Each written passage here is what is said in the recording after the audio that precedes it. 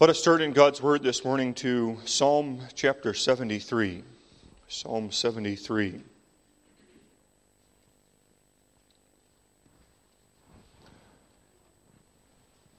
For many Protestant Reformed people, when we think of Psalm 73, we think of it as being the proof text for why we do not hold to common grace.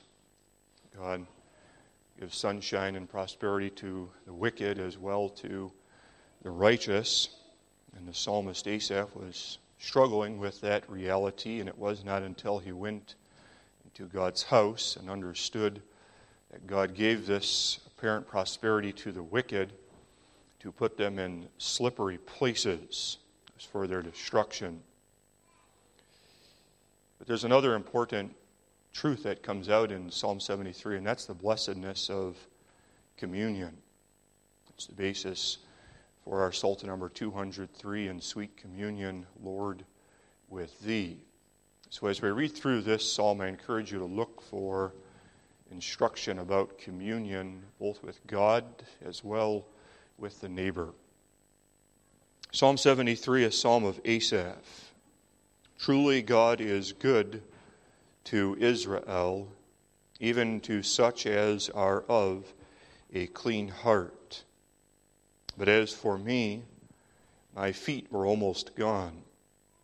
My steps had well nigh slipped. For I was envious at the foolish when I saw the prosperity of the wicked. For there are no bands in their death, but their strength is firm. They are not in trouble as other men, neither are they plagued like other men. Therefore pride compasseth them about as a chain. Violence covereth them as a garment. Their eyes stand out with fatness. They have more than heart could wish. They are corrupt and speak wickedly concerning oppression. They speak loftily. They set their mouth against the heavens, and their tongue walketh through the earth. Therefore his people return hither, and waters of a full cup are wrung out to them. And they say, How doth God know? And is there knowledge in the Most High?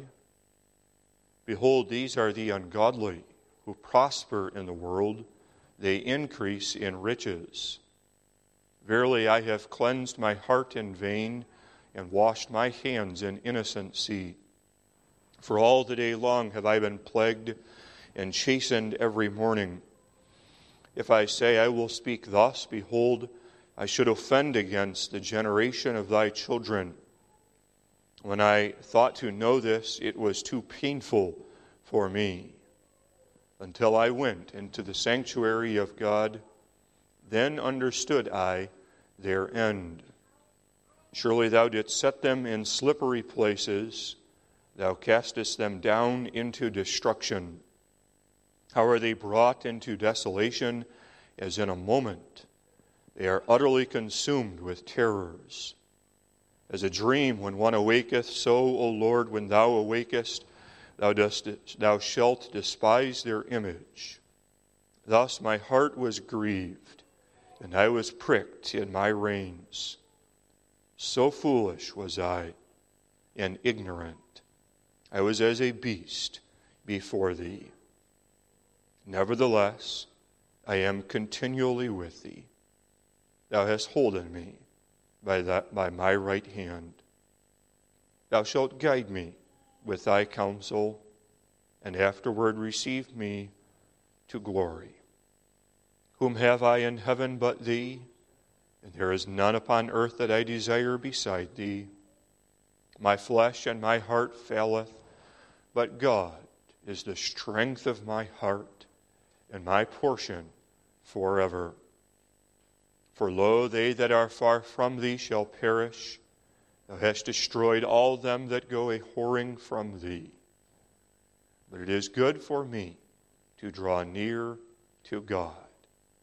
I have put my trust in the Lord God, that I may declare all thy works. Thus far we read God's holy and inspired word, May God bless the reading of His Word unto our hearts.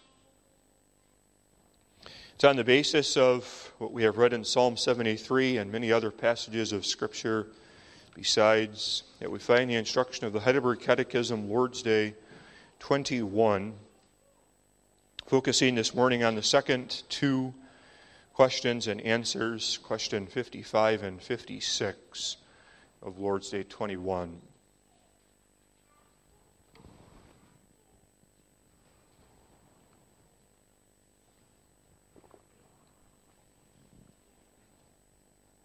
Question 55, what do you understand by the communion of saints? First, that all and every one who believes, being members of Christ, are in common partakers of Him and of all His riches and gifts. Secondly, that everyone must know it to be his duty, readily and cheerfully to employ his gifts for the advantage and salvation of other members. What believest thou concerning the forgiveness of sins? That God, for the sake of Christ's satisfaction, will no more remember my sins, neither my corrupt nature, against which I have to struggle all my life long, but will graciously impute to me the righteousness of Christ, that I may never be condemned before the tribunal of God.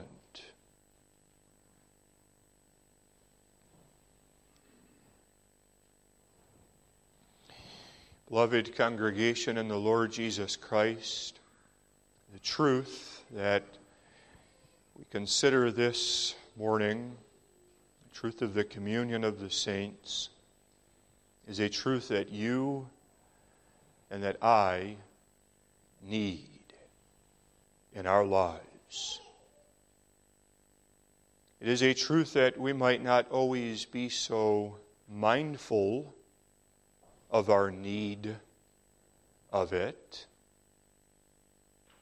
It is a truth that at various seasons of life, due to pride and sin, we might think that we're okay without that reality in our lives. It's a truth that at times we might even think we're better off. It's good for me not to have this truth evident in my life.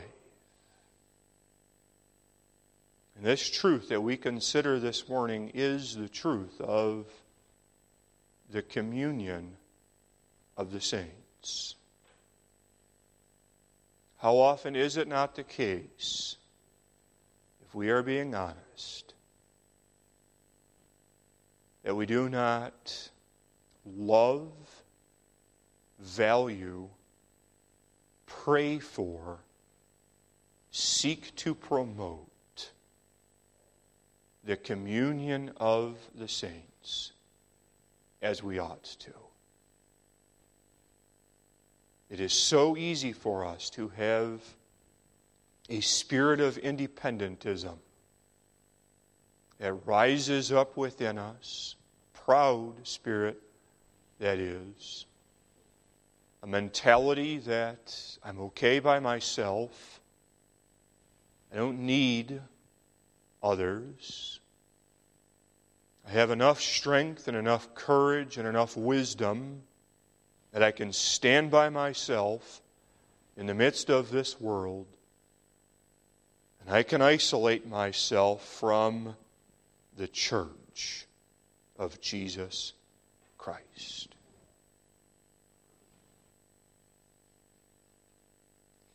The only way that we see the value and the necessity of sweet communion is by faith.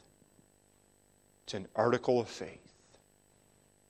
I believe the communion of the saints. Without faith, we would never confess it. May God fill our hearts with that faith in this morning that we might not only come to understand more what is communion, but that we might see the necessity and the blessedness of it in our lives as members of this holy congregation. Sweet communion, one, disrupted; second, restored; third, everlasting.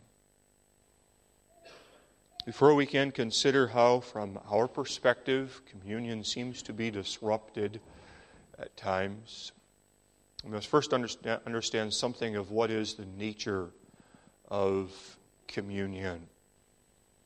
Heidelberg Catechism explains communion this way in answer 55, that all and everyone who believes, being members of Christ, are in common partakers of Him and of all His riches and gifts. It's noteworthy here where the Heidelberg Catechism starts in its explanation of what is communion. It doesn't say that communion is the congregation fellowshipping or gathering together.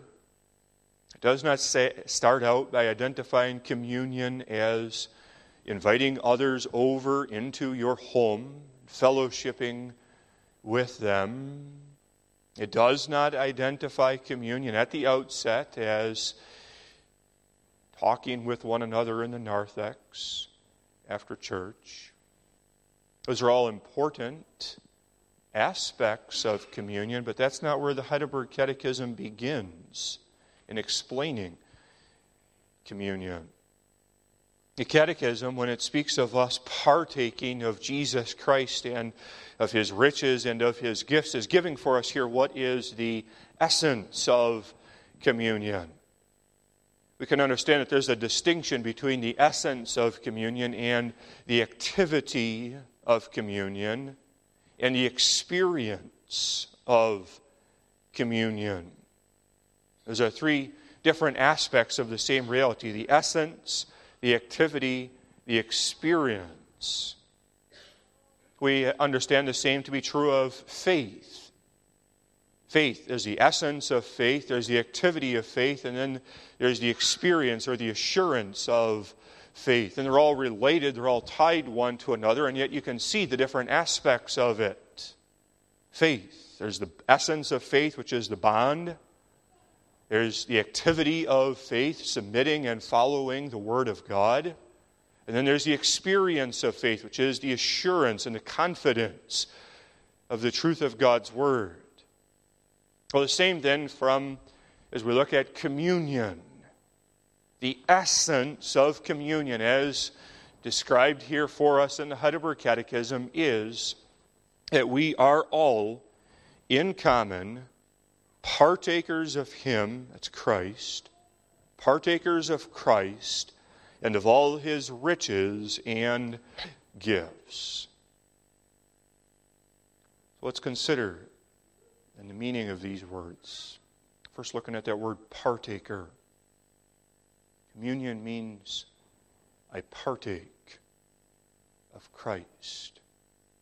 It's the idea of eating, is it not?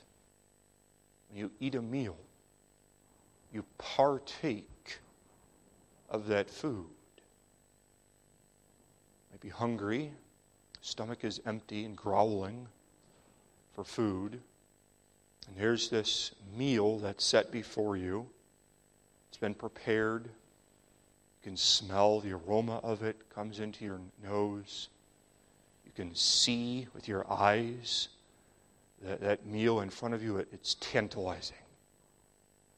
And yet seeing that food in front of you and smelling that food is of no benefit to your body until you partake of that food. And then as you eat and ingest that food, then that food gives unto you the nourishment. There's energy that's derived from that food so that you have strength to rise up and go about the work to which God has called you. And that food, we understand, becomes the nutrients of that food is absorbed into into your body, so that your body is indistinguishable from then that food that is absorbed into the body. It's just saying you become, or you are, what you eat.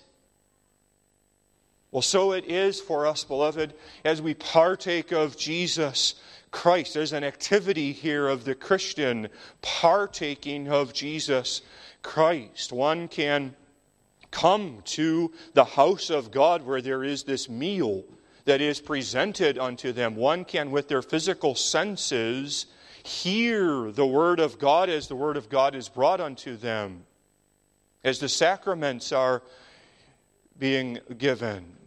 You can see with your eyes that water of baptism being dripped upon the head of the child. You can taste with your mouth the bread of communion and the wine, and yet all of that does nothing apart from partaking of Jesus Christ. Communion is actively partaking. And then we see as well with communion that this is a heavenly activity. We are partaking of Him, Christ. And where is Christ? He's in heaven. He sits at God's right hand. So we who are of this earth earthy, we who are dust creatures, partake of Christ, who sits in heaven at God's right hand. The psalmist declares in Psalm 73, verse 24, "Thou shalt guide me with thy counsel, and afterward receive me to glory." In verse 26 as well, "My flesh and my heart faileth, but God is the strength of my heart and my portion forever." For us as earthly creatures to receive God as the portion of our heart requires the Holy Spirit. The Spirit is the agent who works the communion of the saints. And so seeking and desiring the communion of the saints means that we are seeking, desiring, and praying for the Holy Spirit to give unto us Jesus Christ who sits in heaven, and to give unto us the blessings and the gifts of Christ upon this earth. 1 Corinthians 12, verse 13. "For by one Spirit are we all baptized into one body, whether we be Jews or Gentiles, whether we be bond or free, and have been all made to drink into one Spirit." Communion, it's partaking. It's a heavenly activity where we depend upon the Holy Spirit. And then third, what is communion? Communion is an activity that is done organically with the body of Jesus Christ. The Catechism says, and it's answer to question 55, "All and every one who believes, being members of Christ, are in common partakers of Him." It is not in isolation, but in fellowship with the Church of Jesus Christ that we are privileged to have communion with God. And so as Christians, we must always be on guard against a lone wolf mentality. This idea that of ourselves we are strong enough or that we can be sustained spiritually throughout this earthly pilgrimage without gathering with God's people. All and every one, the Catechism says, being members of Christ, are in common partakers of Him. So understanding this, then, of the communion of the saints, how is it and why is it that the communion of the saints is so oftentimes disrupted? Now, we speak here from an earthly perspective. We understand that bond that we have with God can never be broken. The psalmist says, "Thou shalt guide me with thy counsel." Previous verse 23, "I am continually with thee. Thou hast holden me by my right hand." He's speaking here of communion with God. We understand that from the point of view of the objective relationship with God, that's never disrupted, never broken. But it's only from the point of view of our earthly relationships, one with another, as well as our experience of our communion with God, that we can and do speak of it being disrupted. We all would confess the difficulty of experiencing the communion of the saints.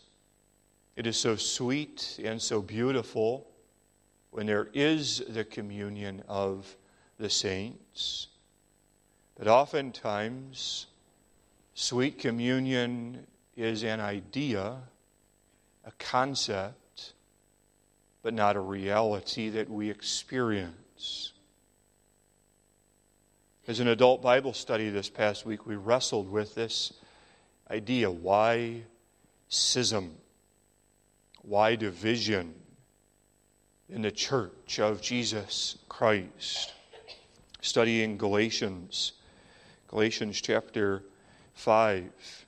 And there the apostle lists out a number of things which are the works of the flesh. And in this list of the works of the flesh which are to be avoided, it's striking that a number of the items that he delineates for us are things that would disrupt the unity of the church. 9 of the things that he lists out in Galatians chapter 5 disrupt the unity of the church. Galatians 5, verse 20. Hatred, variance, having a party spirit, emulations, wrath, strife, seditions, heresies, envyings, murders. All of those things that would prevent the members of the church from living in communion. We can speak generally of what disrupts the communion of the saints, and we can speak specifically. Generally, what is it that disrupts the communion of the saints? It's sin. Adam knew it as soon as he partook of that fruit. He was immediately at odds, at variance with God. And the proof that he knew it was the fig leaves. And you know it as well. It's sin that creates division, that leads to splits, hurt feelings in the church of Christ. We know it because the Spirit convicts us of it. Generally, the problem is sin. But specifically, what sin? I suppose books could be written of all of the different sins that contribute to division. But following the psalmist in Psalm 73, we speak this morning of one sin. What is it that causes variance, strife, division, envy. Envy. Envy and discontentment are what lead to troubles in the church. Notice this with me from Psalm 73, where the psalmist Asaph opens up his heart for the church to learn from his example. Psalm 73, verse 3, the second half, he starts by looking. I saw the prosperity of the wicked. That's the starting point. It's a passive enough of an activity. We don't even have to be intentional about looking. The world is right in front of us. The prosperity of both the world and other members of the church as well are right in front of us. We see it through the television. We hear it through the songs of the world, through the advertisements of the world. We see the prosperity of the world. But what starts passive quickly becomes active. There's a progression here. He saw their prosperity, and then what did he do? He compared himself. Verse 5, he comments on their prosperity. They are not in trouble as other men, neither are they plagued like other men. As he looked at the prosperity of the wicked, he did not see their day-to-day troubles. All he saw was the post on Facebook or Instagram, which showed the apparent success of that individual. And he compared his life to that person's life. Verse 7, their eyes stand out with fatness. They have more than heart could wish. It seems as if others have access to unlimited resources. They have anything that their heart could want. And I have far less in comparison, or so it seems. He looked, he compared, and then the third thing that he did, he became envious. That's the logical conclusion to this progression. Verse 3, for I was envious at the foolish. And because of this envy that he had against the prosperity of the wicked, he was troubled in his heart and in his soul. Verse 16, when I thought to know this, it was too painful for me. He struggled to understand why it was that others had such prosperity and why he himself had so little in comparison. And now we can stand here and we can shake our finger at Asaph and say, tisk, tisk, Asaph, you should not have been comparing yourself to others. If only you had just been minding your own business, then you wouldn't have had this trouble in your heart and in your soul. But instead of criticizing Asaph here this morning, I want us to learn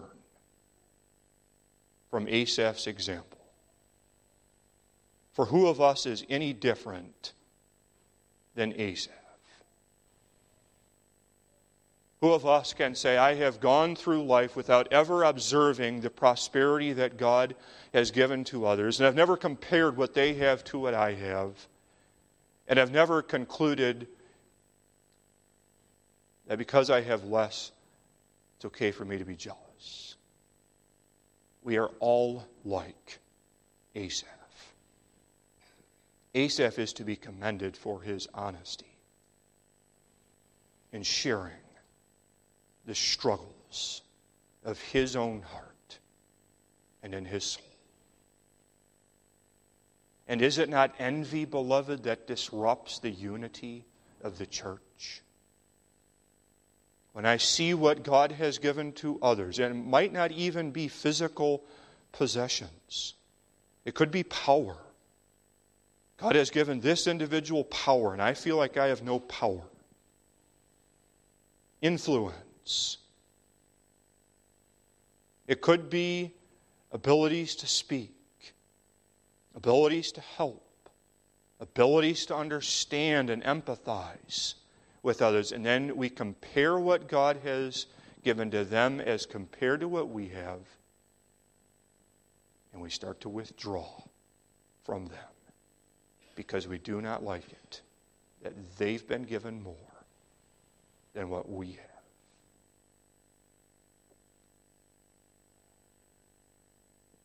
How can communion, sweet communion, ever be restored?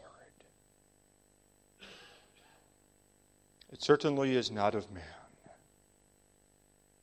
It is not of you or me or anyone else that communion will be restored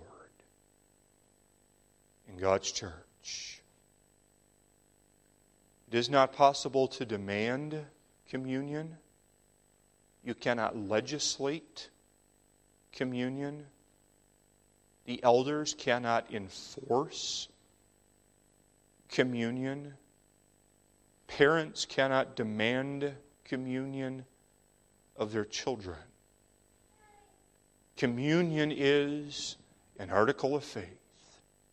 I believe the communion of the saints.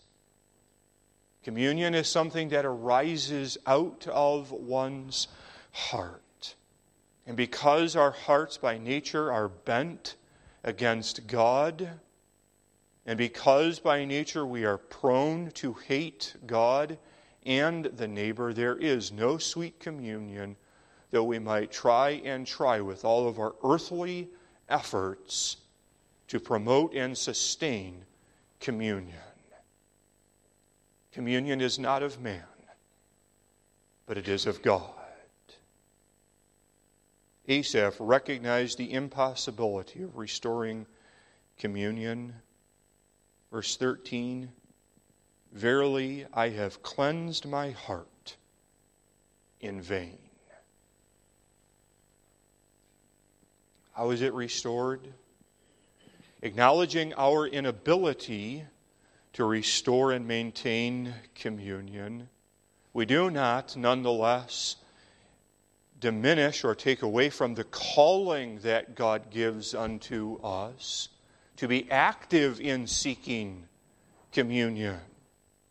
The end of answer 55 ends this way, that everyone must know it to be his duty readily and cheerfully to employ his gifts for the salvation and the advantage of other members.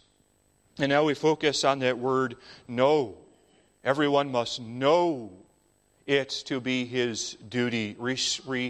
Communion is restored through knowledge of truth. There is to be education about communion.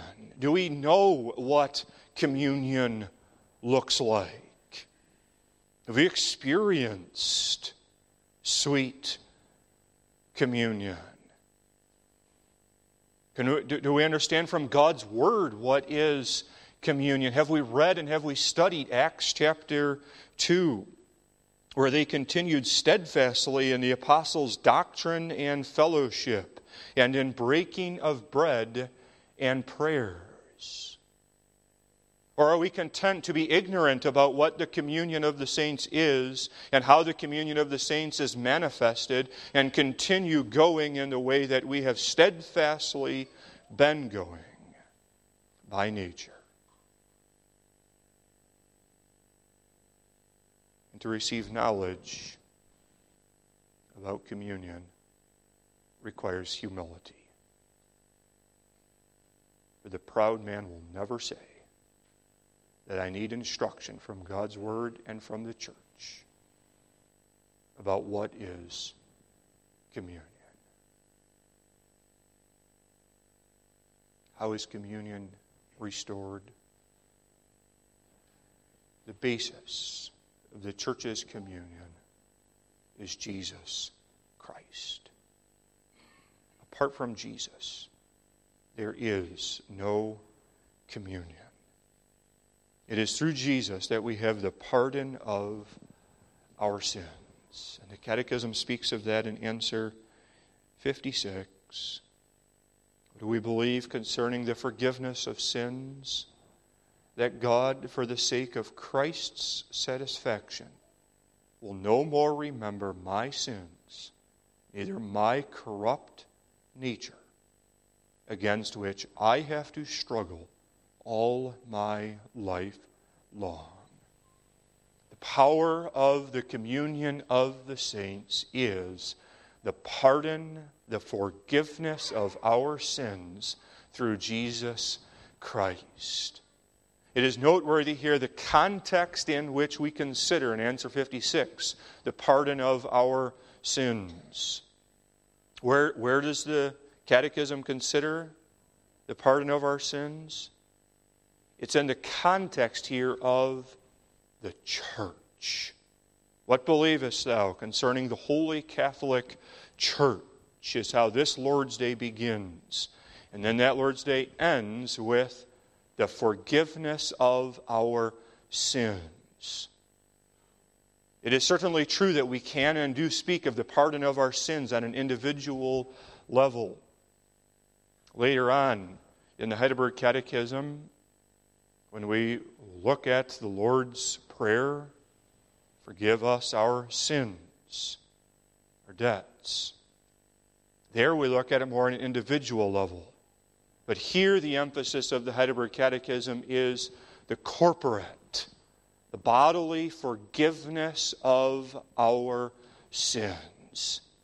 And that is how, beloved, we experience the communion of the saints. It's when we know that our sins have been blotted out with the blood of Jesus Christ, that then we are able to seek the good and the unity of the church.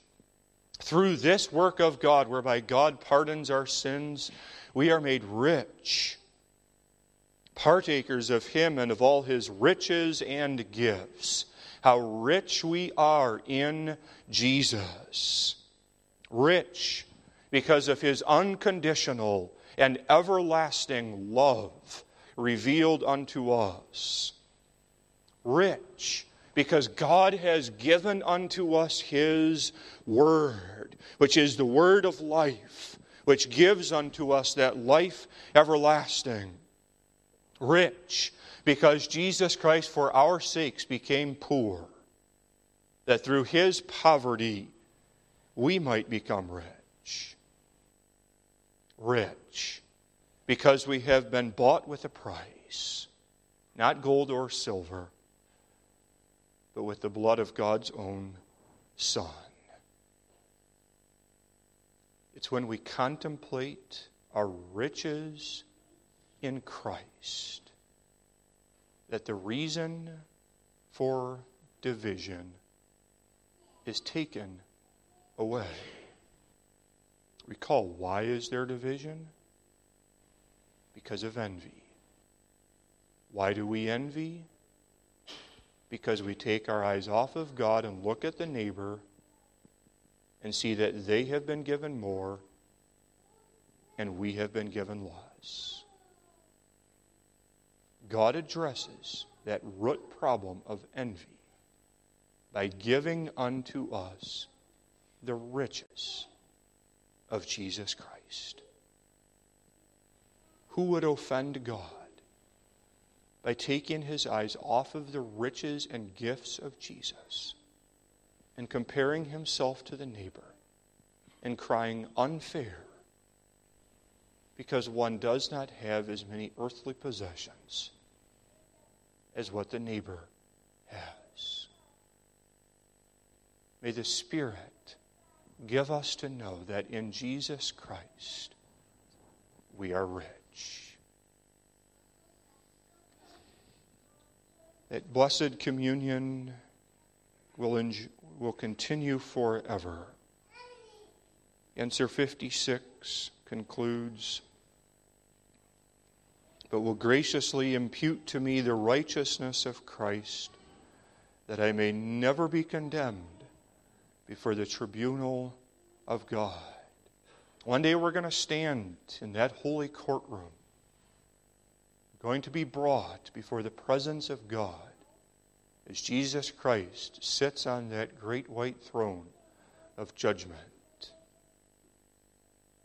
And there we will be judged for every word that came off of our lips, for every thought that rose up in our minds.